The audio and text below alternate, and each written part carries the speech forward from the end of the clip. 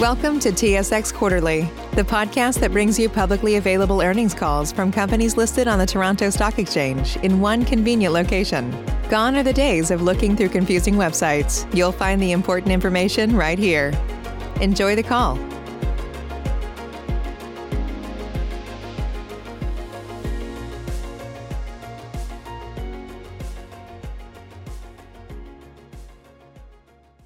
Good morning, ladies and gentlemen, and welcome to the Killam Apartment Real Estate Investment Trust Third Quarter 2020 Financial Results Conference Call.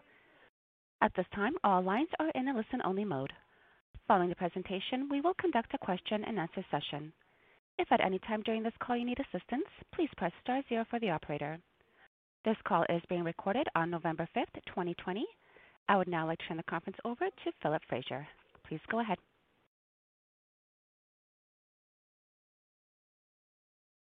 Hello, and thank you. I want to welcome you to Killam Apartment REIT's Q3 2020 earnings presentation. I am here today with Robert Richardson, Executive Vice President, Dale Noseworthy, Chief Financial Officer, Aaron Cleveland, Senior Vice President of Finance, and Nancy Alexander, Vice President of Investor Relations and Sustainability. Slides to accompany today's call are available on the Investor Relations section of our website under Events and Presentations. I will now ask Nancy to read our cautionary statement. Thanks, Phil. This presentation may contain forward-looking statements with respect to Killam Apartment REIT and its operations, strategies, financial performance, conditions, and otherwise. The actual results and performance of Killam discussed today could differ materially from those expressed or implied by such statements. Such statements are qualified in their entirety by the inherent risks and uncertainties surrounding forward-looking statements. For further information about the inherent risks and uncertainties in respect of forward-looking statements, please refer to Killam's most recent annual information form and other securities regulatory filings found online on SEDAR. Unless otherwise stated, all forward-looking statements made today speak only as of today's date. Killam has no obligation to update such statements unless required under applicable securities laws. Unless otherwise stated, all forward-looking statements speak only as of the date of which this presentation refers, and the parties have no obligation to update such statements. Thank you, Nancy. Before I start, I would like to take the opportunity to acknowledge the unexpected passing of Wayne Watson on September 28, 2020. Wayne was a founding board member and investor of Killam and chair of our audit committee for 19 years.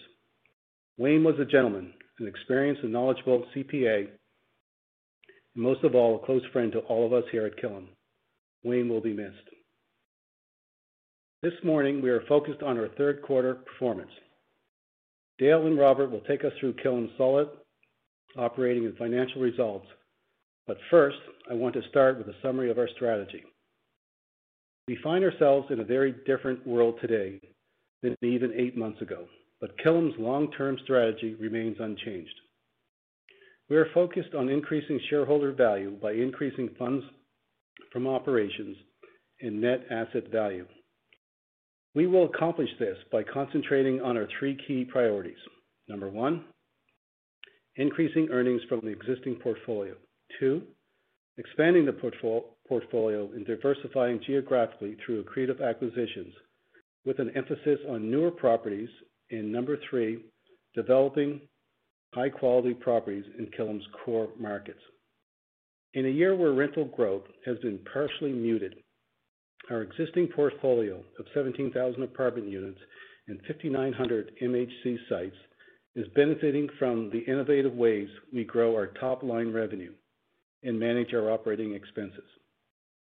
We continue to accelerate our suite renovation program, utilize data analytics across our organization, and invest in technologies to make our operating platform more energy efficient and greener.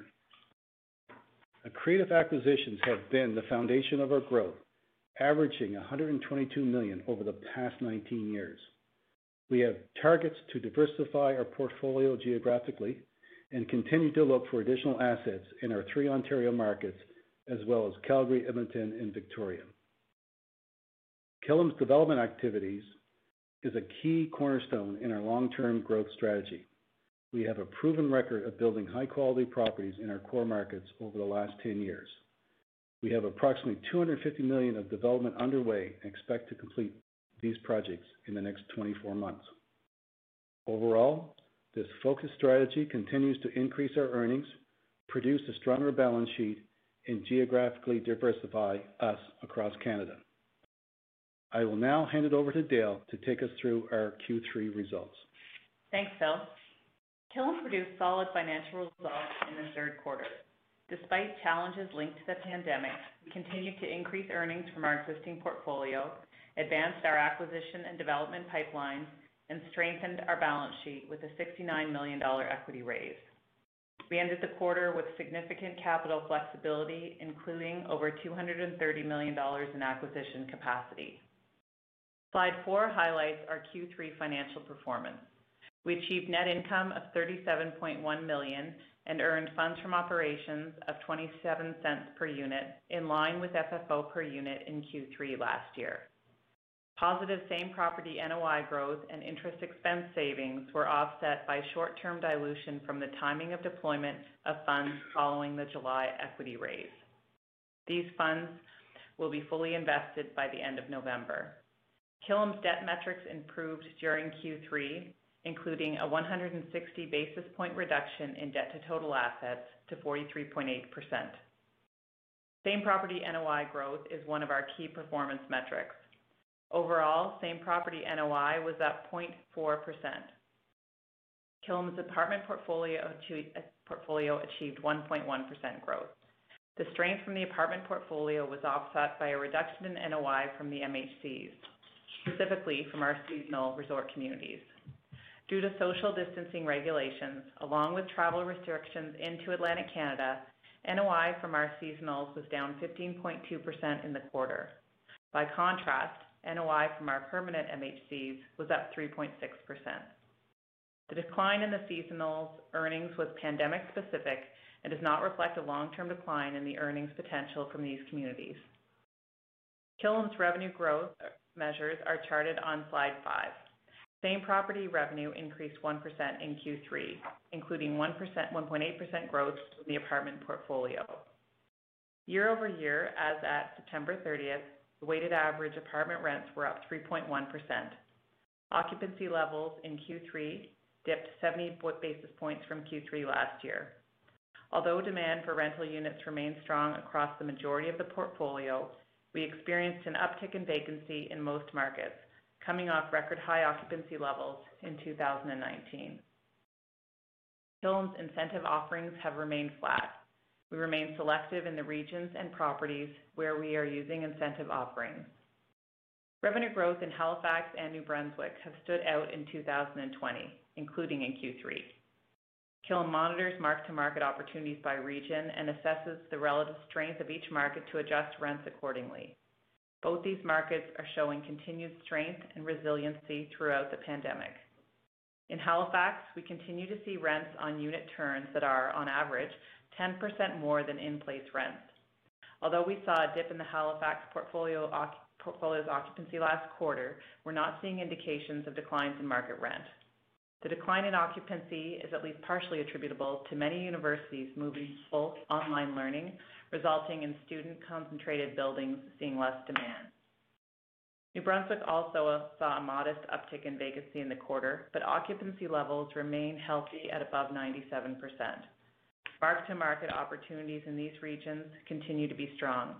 Rents on unit turns achieved by Killam's New Brunswick leasing team averaged 9% above in-place rents in Q3.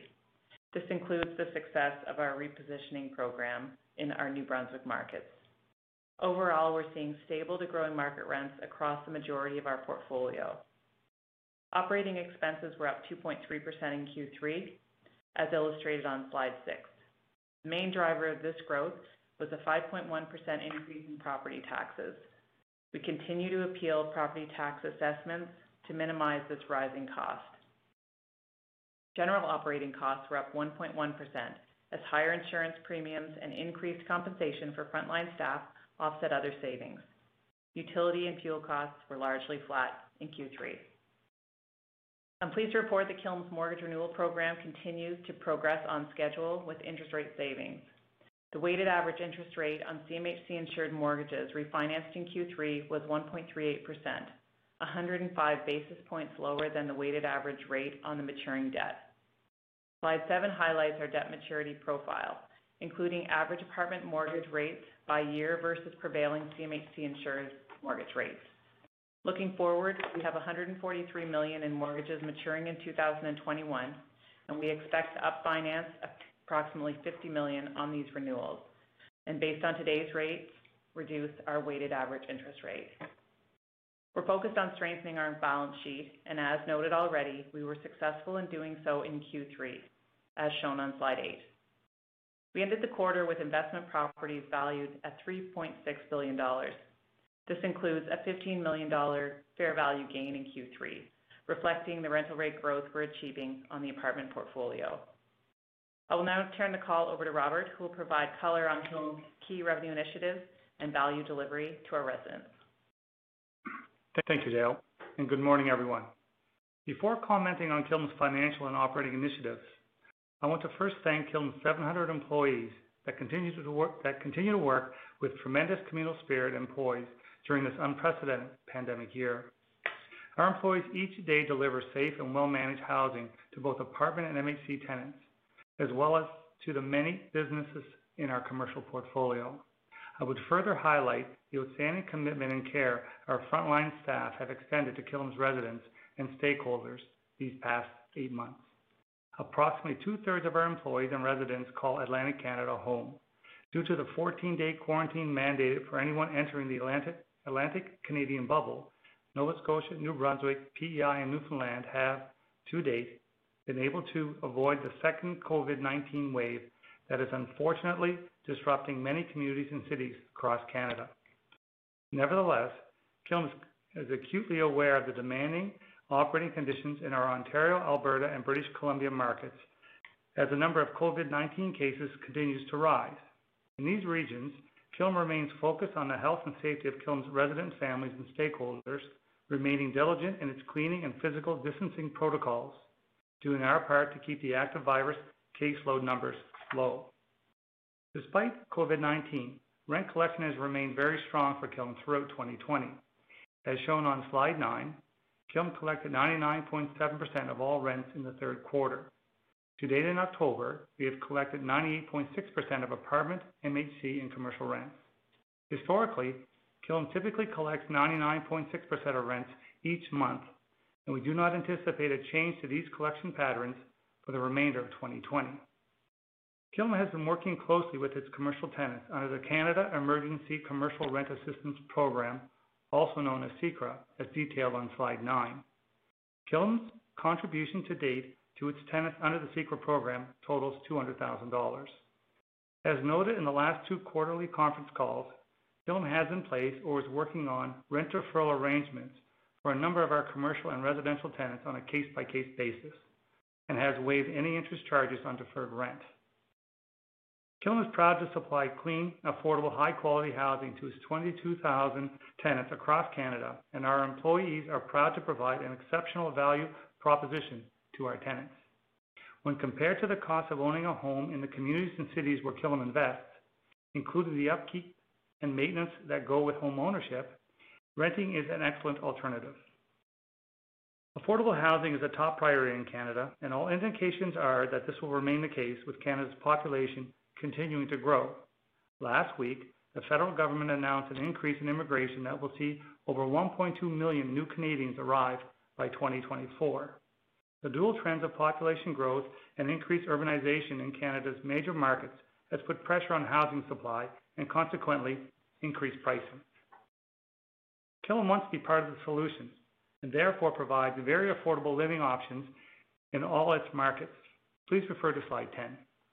Canada Mortgage and Housing Corporation's measure of housing affordability is the shelter cost to income ratio, which sets the affordability threshold at 30% of before-tax median household income. Comparing CMHC's 30% cost to income ratio metric to Killam's average rents in each of Killam's core markets clearly highlights the fact Killam's average rents are well within CMHC's threshold, ranging from 15 to 25% of the pre-tax median household income. Killam has the ability to accommodate the demand for both affordable housing and those preferring higher-end accommodations by offering a wide selection of locations, unit sizes, layouts, and amenities. Killam's properties reflect the rich diversity and character of its urban communities. Slide 11 charts Killam's rental rate growth from Q1 2017 to Q3 2020, 15 quarters or almost 3 years.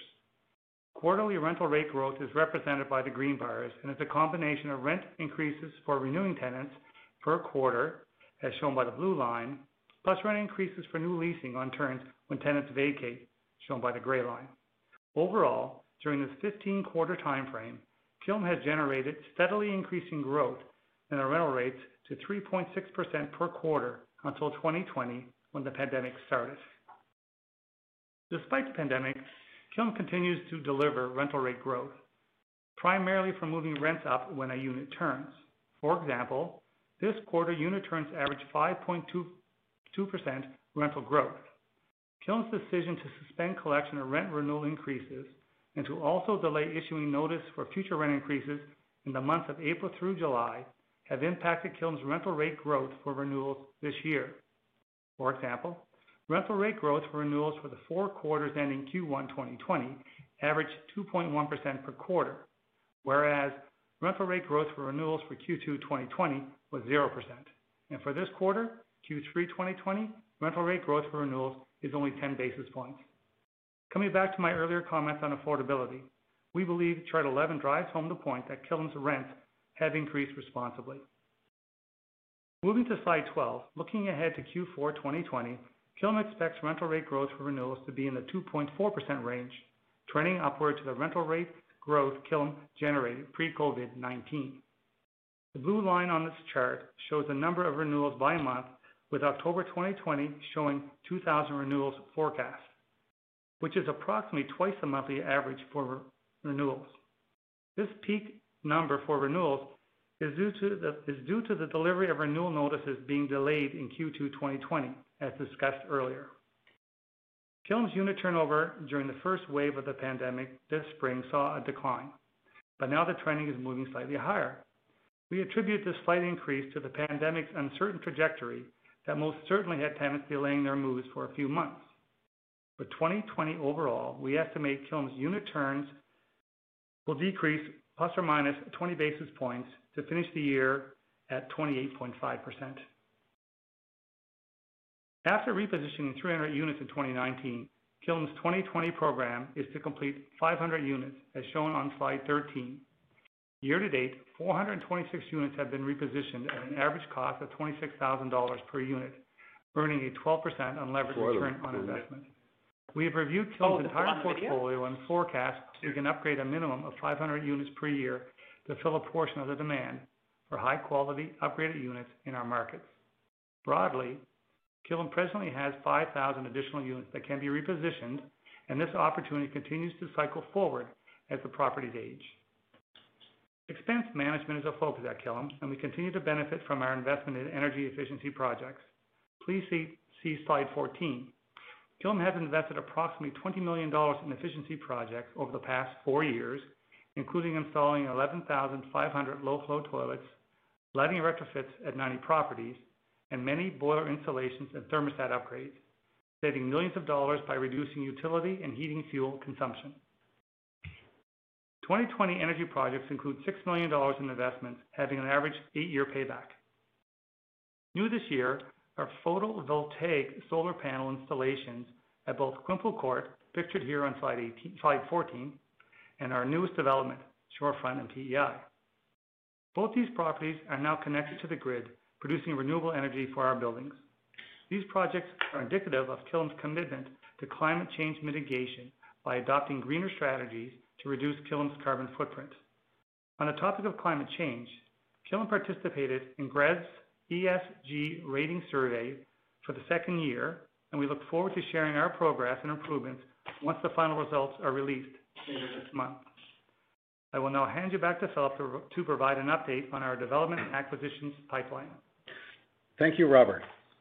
Slide 15 summarizes Killam's year-to-date acquisition activity. On October 26, Killam purchased 171 and 181 Leopold, a new 4-story, 107-unit wood frame property in Moncton, New Brunswick. Please see slide 16. The purchase price was $17.6 million, and it was satisfied by placing a new first mortgage of $13.2 million and the balance in cash. Killam has also agreed to purchase Horizon Place, a new 7-story concrete building located in Moncton, New Brunswick, that is scheduled to close by the middle of November 2020. The purchase price is $55 million, and it will be satisfied by placing a new first mortgage and the balance in cash. Stabilized all-cash yield is 4.5% and is currently 88% leased. With a mixture of 1, 2, and 3 bedrooms, the average unit size is 1,420 square feet, with an average rental rate of $1.32 per square foot. Common areas include a well-appointed gym, large social room, and an outdoor patio. With $210 million in acquisitions year to date, 2020 is Killam's second largest acquisition year despite the challenging environment. With regards to development, construction activity progressed in our 6 developments plus Nolan Hill development during the quarter. Slide 21 shows renderings of these projects, and slide 22 shows the expected remaining time before completion and the total development cost. We expect Nolan Hill and 10 Harley developments to be completed in Q1 2021. By the end of 2022, we fully expect all of these projects to be completed, which is an additional 670 units of growth. Our Shorefront development opened its doors on October the 1st. Please see slides 23 and 24. A 100 kilowatt solar panel array has been installed on the rooftop, which is expected to produce 111 megawatt hours of energy annually. The property is currently 33% leased. Slides 25 show the Harley, which is scheduled to be completed by February of 2021.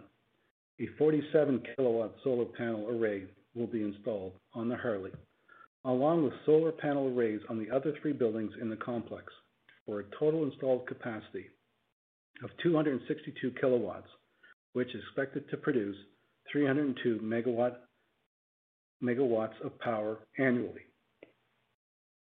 Slide 27 shows a rendering of the Latitude, the second phase of Gloucester City Centre project with RioCan. Construction finance was placed on this project during Q3 2020, and all the remaining development costs will be funded through this financing. The K in Mississauga is progressing along quickly now, with renderings on slide 29 and an aerial progress shot on slide 30. Construction financing was secured in Q2, and all the remaining development cost is being funded through this facility with an anticipated completion in early 2022. Luma, on slide 31, is the 168-unit development that we are developing with RioCan. This apartment building is adjacent to the grocery-anchored Allenville Shopping Centre in Ottawa.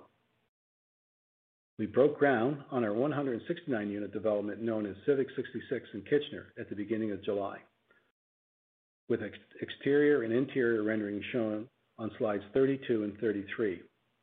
We expect it will take 24 months to build with a completion target for Q3 2022. This project will have geothermal heating and cooling. For reference, slide 34 breaks out Killam's future development opportunities. We are in the final design and approval phase for a 12-unit luxury project in downtown Halifax called The Governor, and expect to start before the end of the year. Over 70% of our development land is outside Atlantic Canada. Although 2020 has been a challenging year to date, we remain positive for the future. We have a great team at Killam, and we continue to keep our employees and residents' safety as one of our top priorities. We take great pride in our great operating platform and high-quality assets, and we are confident that we will continue to create value for our unit holders. Thank you. I will now open up the call for questions. Thank you. Ladies and gentlemen, we will now begin the question and answer session. Should you have a question, please press the star followed by the 1 on your touch-tone phone. You will hear a 3-tone prompt acknowledging your request. And if you are using a speakerphone, please lift the handset before pressing any keys. And your first question comes from Mark Rothschild at Canaccord. Please go ahead. Thanks, and good morning, everyone. First question, maybe it's for Rob, just following up on your comments and on rents. You guys did note that you delayed rent increases, and you're restarting them in Q4. As we look into next year, same property NOI, and I know you're not going to give us guidance necessarily, but there's a whole bunch of moving parts. Obviously, there's rent freezes in Ontario, and there is rent control in certain markets. But as you're restarting rent increases, are you able to possibly push a little bit more because you paused them for a period of time, or does it just not work that way? And just trying to balance all these moving parts as we think about next year. So the question is, can we catch up on any revenue we may not have earned? Interesting question. I would say to you, that's probably quite linked to COVID. I mean, in the marketplace, if it stays as uncertain as it is right now, it'll be difficult to do that. But if we can find ourselves with things coming together with either the ability to diagnose or to treat, I think that you can move the market a little more. So for the most part, I think it'll just be, it wouldn't be any more than we charged before at this time, right? So not a big push to collect what may have not been collected. Will remain in this range currently. Okay, great. Just to clarify, Mark, too, that most of the ones where we delayed the increases, except for Nova Scotia, we were able to put those through. There's just a timing difference. Okay, great. Thanks. And then in regards to the acquisition in Moncton, obviously it's a new property, a relatively low cap rate. You're using quite a bit of a higher cap rate for IFRS. How should we think about that acquisition in the context of where market cap rates might be in Moncton or other smaller markets, meaning not Halifax and Atlantic Canada? And then with that cap rate of 4.5, is that on a stabilized income? Because I understand you bought it with some vacancy. That is correct, a stabilized income. And I think the way to look at that, there is pressure on cap rates in all our markets. I mean, you mentioned smaller markets, it's true. But the sort of the counterbalance to that is that this would be probably the premier asset in New Brunswick. This asset is outstanding. So from a long-term point of view, with all the features, the size of it, the rent per square foot, we're very happy to own this.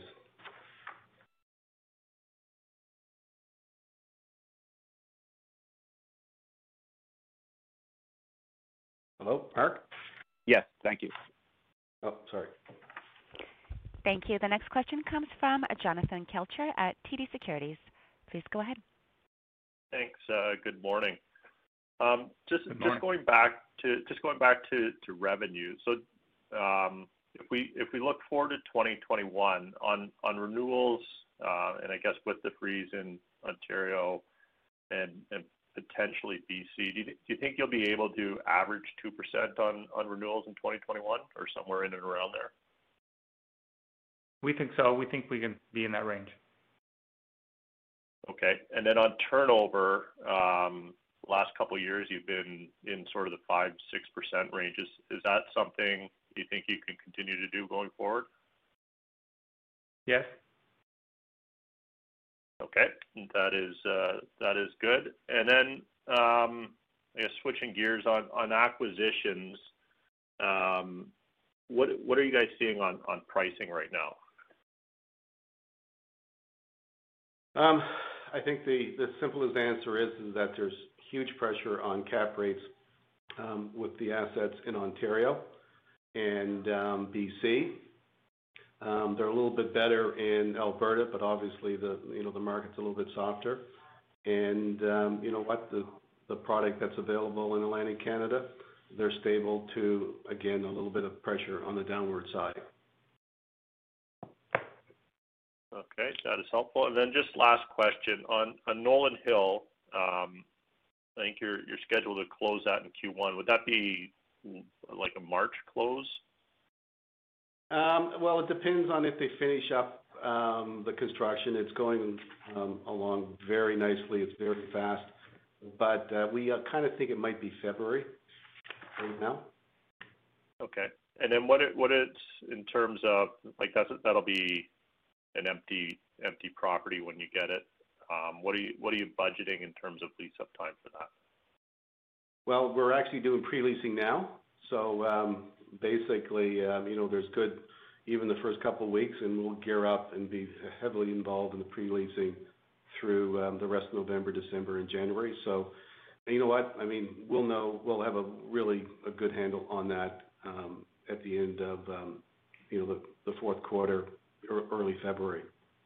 But we're not too concerned about it. Okay, that's it for me. I'll turn it back. Thanks. Thank you. Thank you. Thank you. The next question comes from Howard Lung at Veritas. Please go ahead. Good morning. Yeah, thanks for taking my questions. I just wanted to start with the same property expense tick up. We're seeing in, I guess, a few areas in Ontario and also in Alberta. Could you just maybe have some color on there? Is it related to this property taxes that you talked about earlier? That certainly is contributing. Yeah, property taxes, you would have seen that highlighted, was up about 5.1% in the quarter. We're definitely feeling the cost of increased insurance premiums across the real estate industry and other industries as well. There's definitely pressure on insurance costs, and our renewal would have happened on July 1st, so this was the first quarter we saw that uptick. Additional salary costs, we have provided more compensation to our frontline staff, and we would have seen that impact. Those were probably the ones that really stood out in the quarter. We did have some savings in some other areas as well, but those ones were fairly high increases quarter over quarter. Right, and do you expect, I guess, that those expenses, particularly in Ontario and Alberta, to continue to outpace the ones in the Maritimes? I think that, when we talk insurance costs, I don't think it's one region more than the other. Property tax, it is a little more region specific, and we would have seen some more pressure in some markets more than others. So I'd say yes for property taxes. Some of the others are a little bit more evenly distributed throughout the portfolio. Okay, no, that makes sense. And then just a question on your the ROI table on investments or unit repositions. I just saw that it looked like it slipped slightly from, I think, 13% year to date in Q2, and now it's 12%. So it kind of implies that this quarter, I think, it's like a 10%. Which particular province would you attribute slightly lower returns to, and is that related to the pandemic, or is it just a function of that particular province? I think it's a function of more on the increased cost side, not so much our ability to get the increased rent, but we're seeing now it's looking like $26,500. So that's, and I think that part of that costing is attributed to COVID because there's been a premium on some materials, lumber in particular. Right, makes sense. So I guess maybe going forward, when you're thinking about fiscal 21, would you maybe project slightly lower returns than what you were going in with into the pandemic? You know what? It's pretty fine tuning, right? It's impossible to say definitively.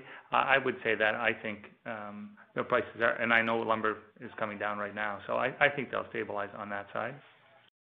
So I would say we can 12 to 13%. Yeah, certainly achievable. I mean, another part of this is right now there's a shortage of appliances, we find, depending on the market you're in. So from a premium pricing just to get the appliances on the suite renovations, that will get corrected once COVID gets over. So there's different price points that add to the cost. Right. Thanks. Yeah, that makes sense. We've seen construction prices and appliance prices go up.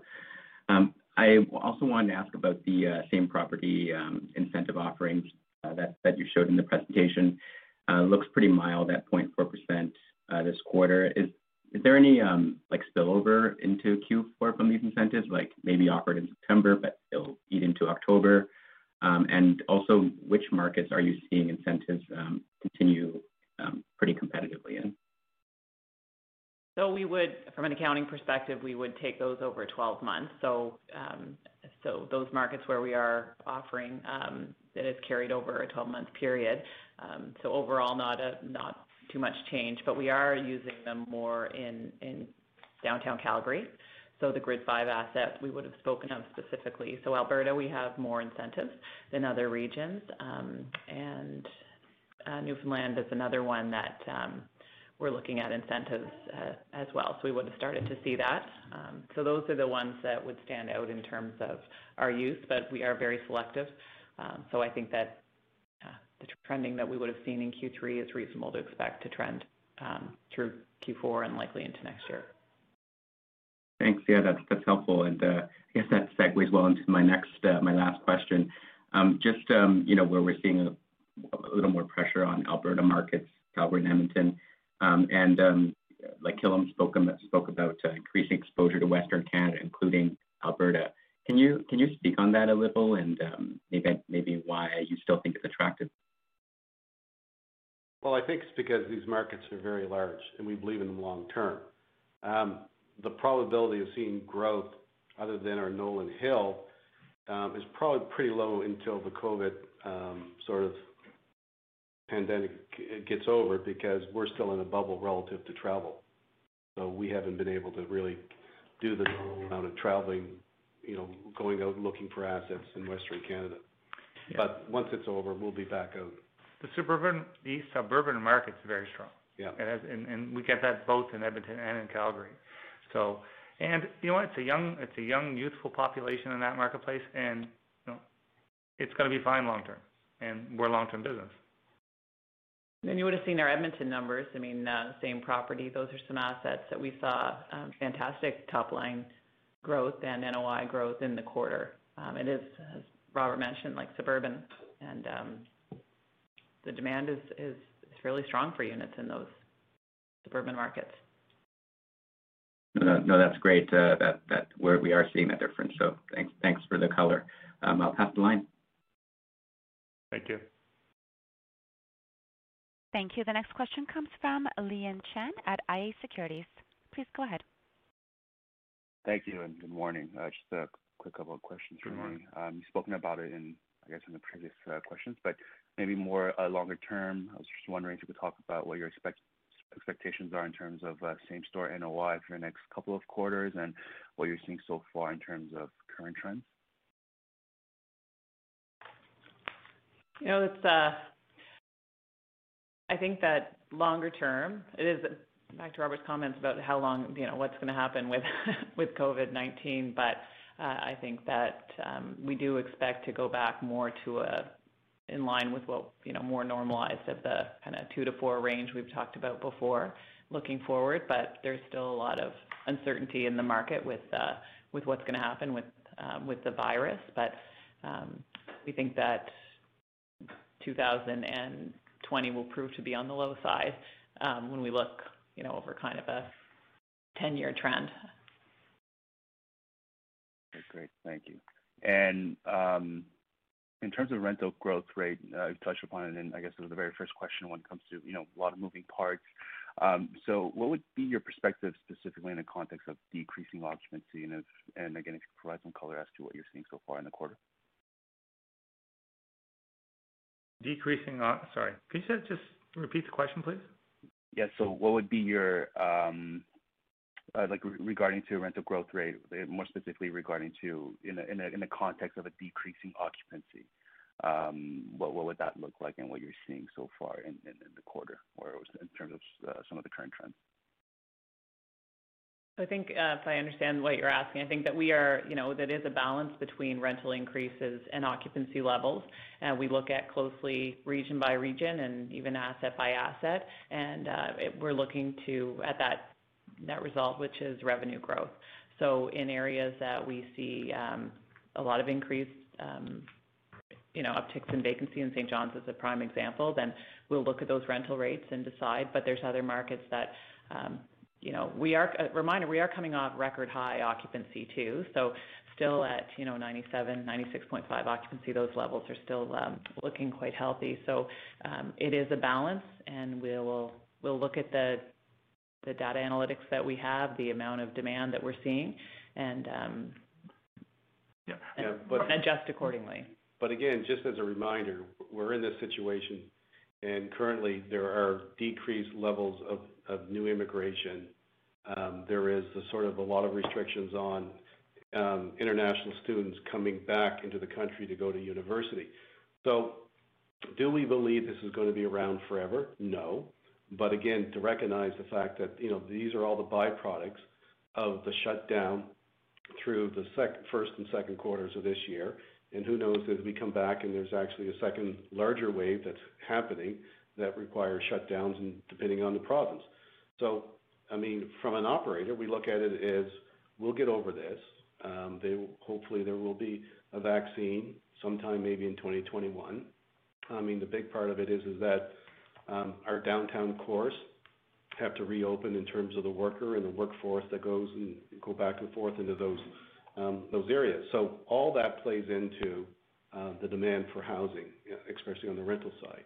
And we don't think this is a long-term structural increase in vacancy. I would highlight that on the vacancy side, approximately 1/3 of our portfolio at any time is 100% occupied. And so we're able to move rents despite the other buildings may be suffering some vacancy. So there is the opportunity. We should see some growth that way.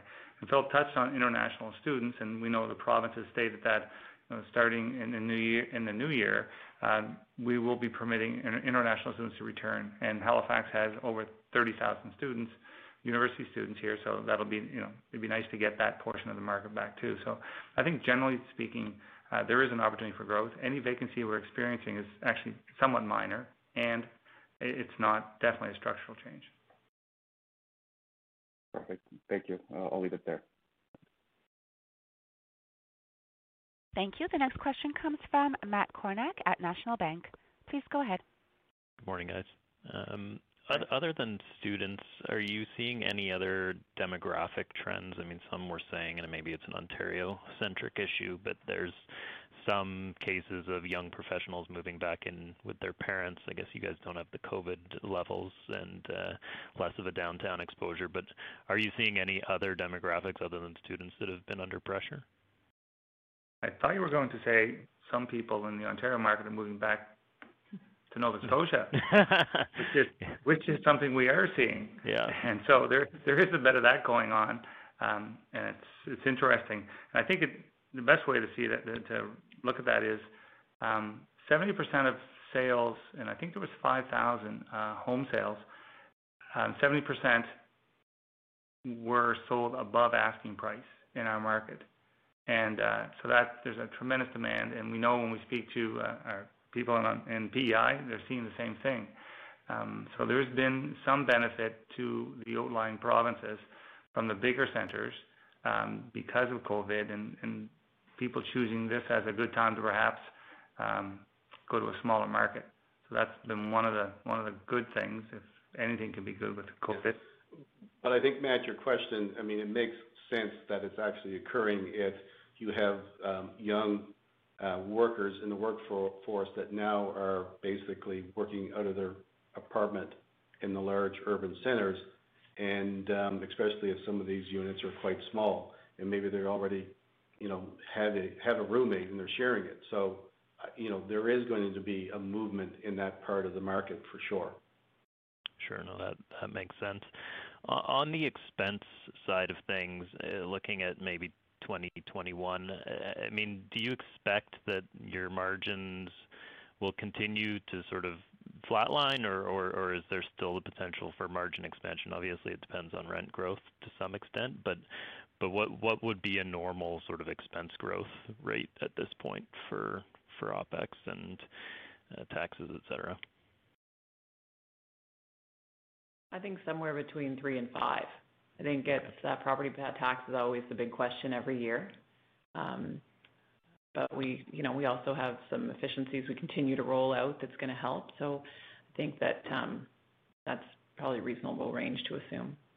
Okay. And then with regards to, what was I going to say? Sorry, it's been a long week. With regards to your renovation programs, I mean, I was surprised that for Q3 2020 versus Q3 19, you're getting the same rent spread on renovations and on turnover. So clearly your market has held in pretty well if those are indicators of market performance. But is there still the same amount of demand, notwithstanding the issues you said on cost and maybe delays in getting some of the renovation materials, but still the same demand for these renovated units? The demand remains very strong. So you'd foresee continuing to move ahead with that program as you were prior to COVID? And so this year we would do 500 units we'll renovate, and next year we're looking at a similar number, and that can meet the market demand, we think. If we could do more, we might, but right now we're just working on that. Okay, great. Thanks, guys. Thank you. The next question comes from Mike Markidis at Desjardins. Please go ahead. Good morning, everybody. Appreciate your comments on no long-term or no structural change to your vacancy. And obviously the future will depend on, if we have a second wave and so on and so forth. But if we just assume the status quo for the next quarter or two, do you guys anticipate that your vacancy levels have stabilized here, or should we expect that they'll continue to leak lower a little bit in the short term? Well, again, the way we look at this, and it's a good question, is that our increase in vacancy it's concentrated in about 10 buildings. So for every market, it's not that the overall vacancy has gone up across the board per market. And so when we look at it, and this has always been the way, that when you look at increase in vacancy, you look at it and say, okay, was this a student-focused building and the international students couldn't get into the country in say, Metro Halifax? Or is it another issue over in Newfoundland where the immigration numbers are down, and that was attracting new Canadians? And then the other one would be downtown Calgary and all the sort of the negative news that's in that marketplace in terms of job loss. So we look at it and say, okay, the majority of the decrease is concentrated in a very small number of properties. And then from that point of view, we can sit there and say, how are we going to stop that, and what sort of leasing strategy are we going to put in place to sort of bring it back? Okay.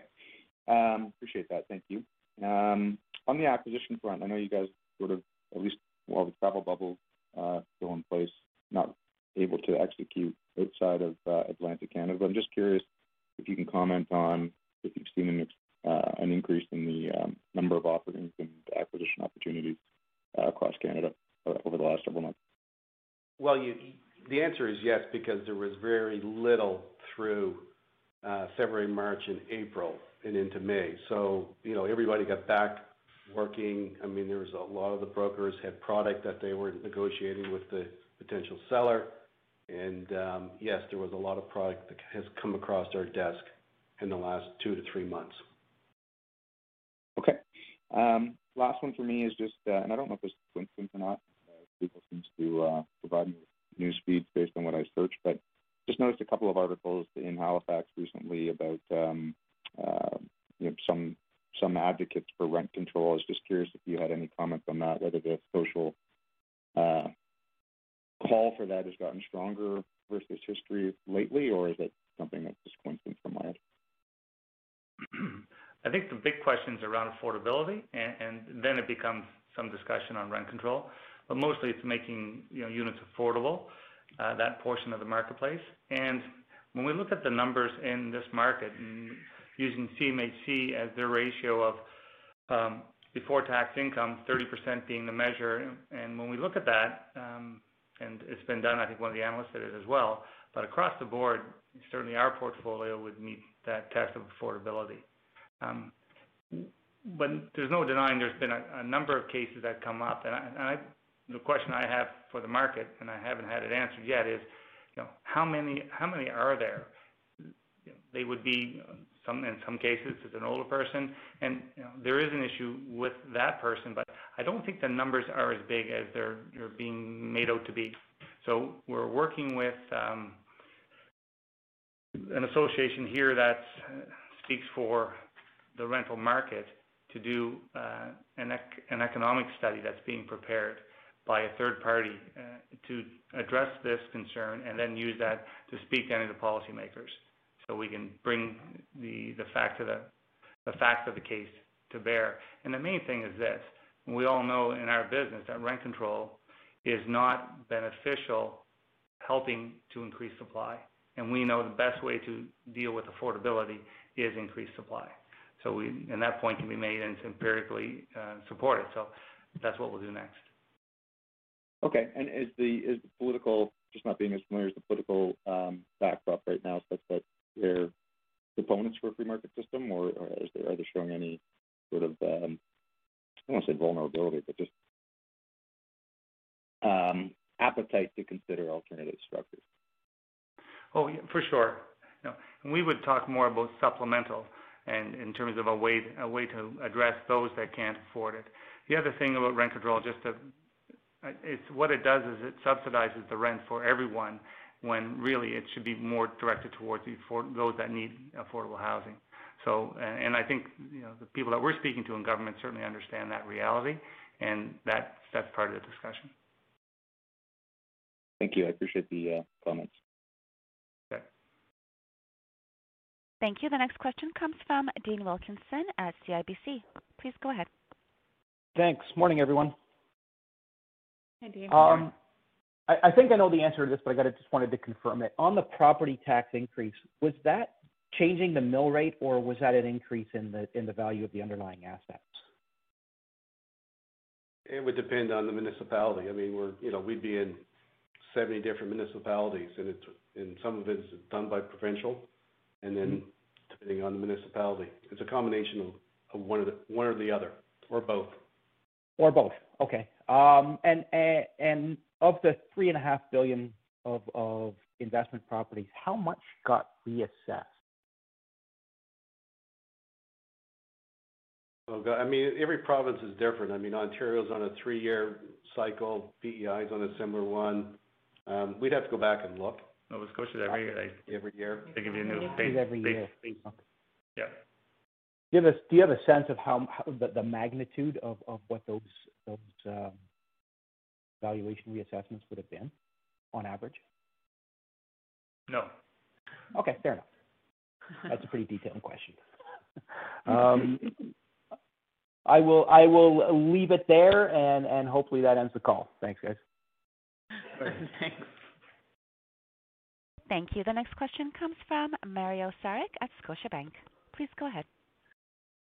Hi, thank you, and good morning, and sorry to disappoint Dee with an additional question here.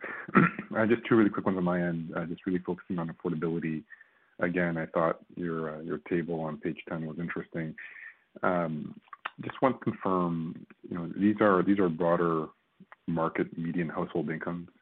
When you look at your portfolio, is there any reason to think in any of the markets that your specific household income wouldn't be at or above the CMHC average? And I'm just thinking about perhaps a higher concentration to students in some markets versus others. I don't know whether that exists or not, so just curious to hear your thoughts on that. In the absence of more data, I think that's the proxy we have to go with. On students, the interesting thing about it's not really their income, it's their parents. And most students that show up in our markets would have good support from their families. And again, a lot of those units, there's 2 students. And again, the stats that we're quoting are household. And a lot of times it's one person working. Yeah.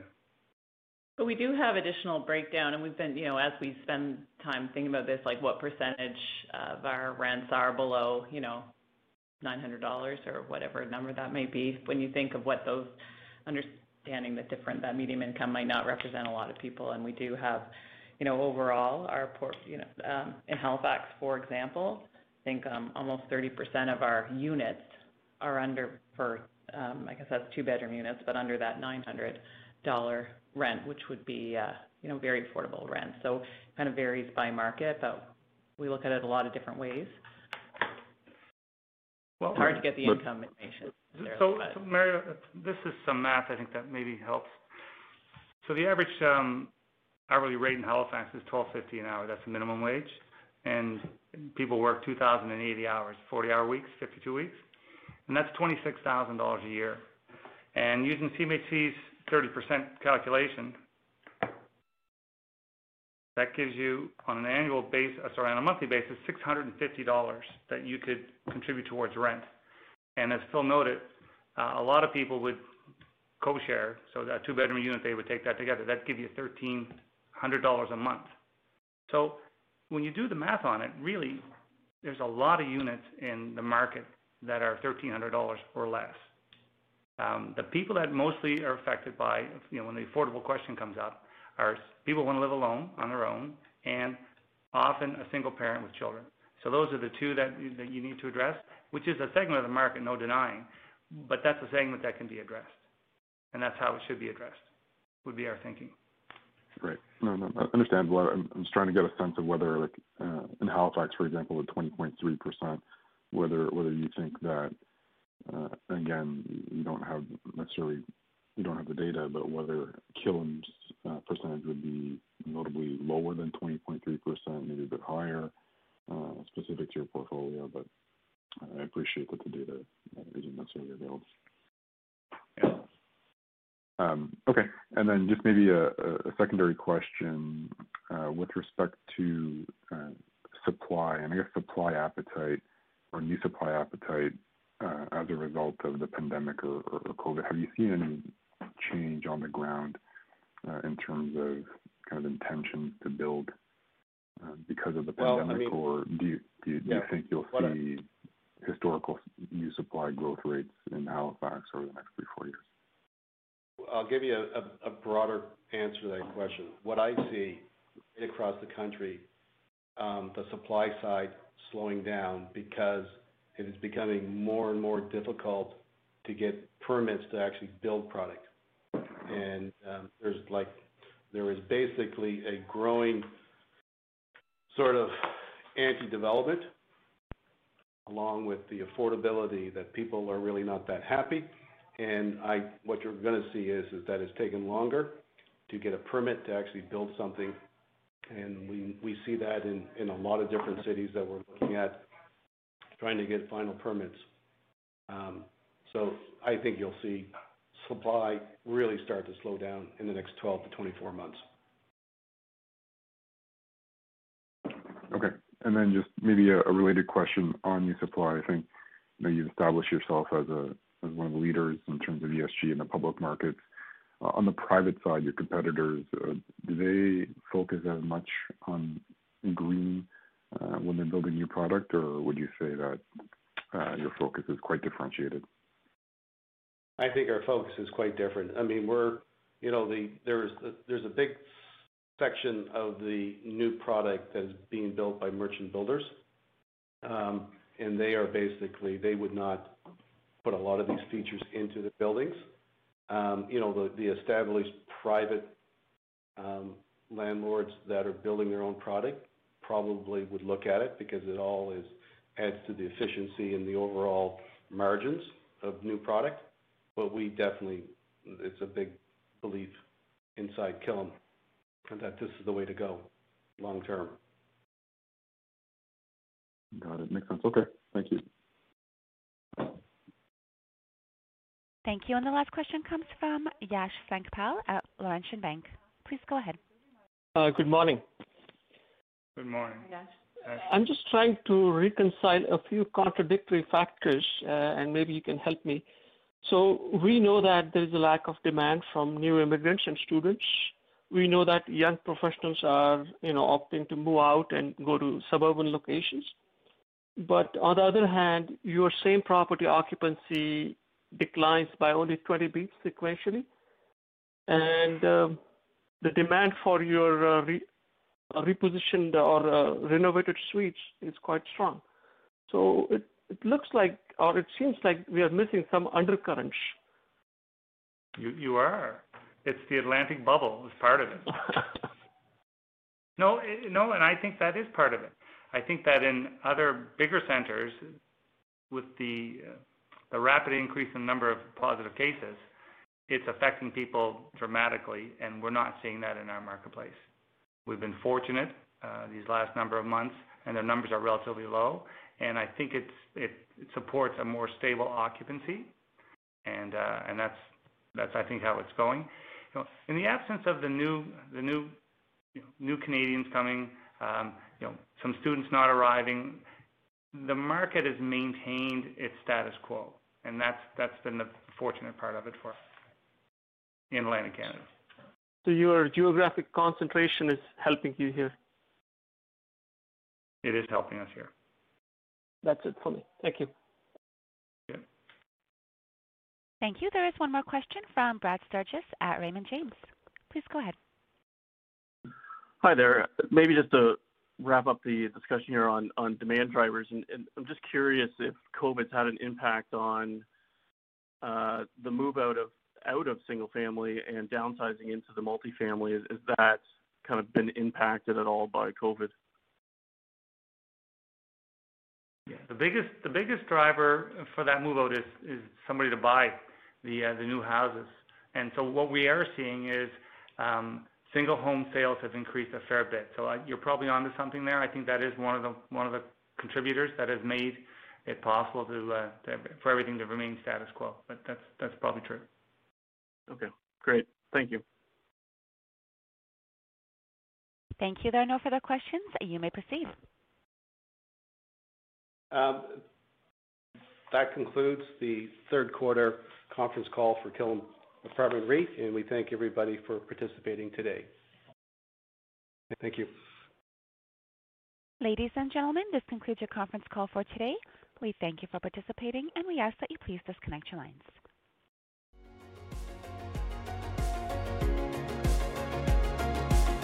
Thank you for listening to TSX Quarterly. If you enjoyed the cast, remember to leave a good rating.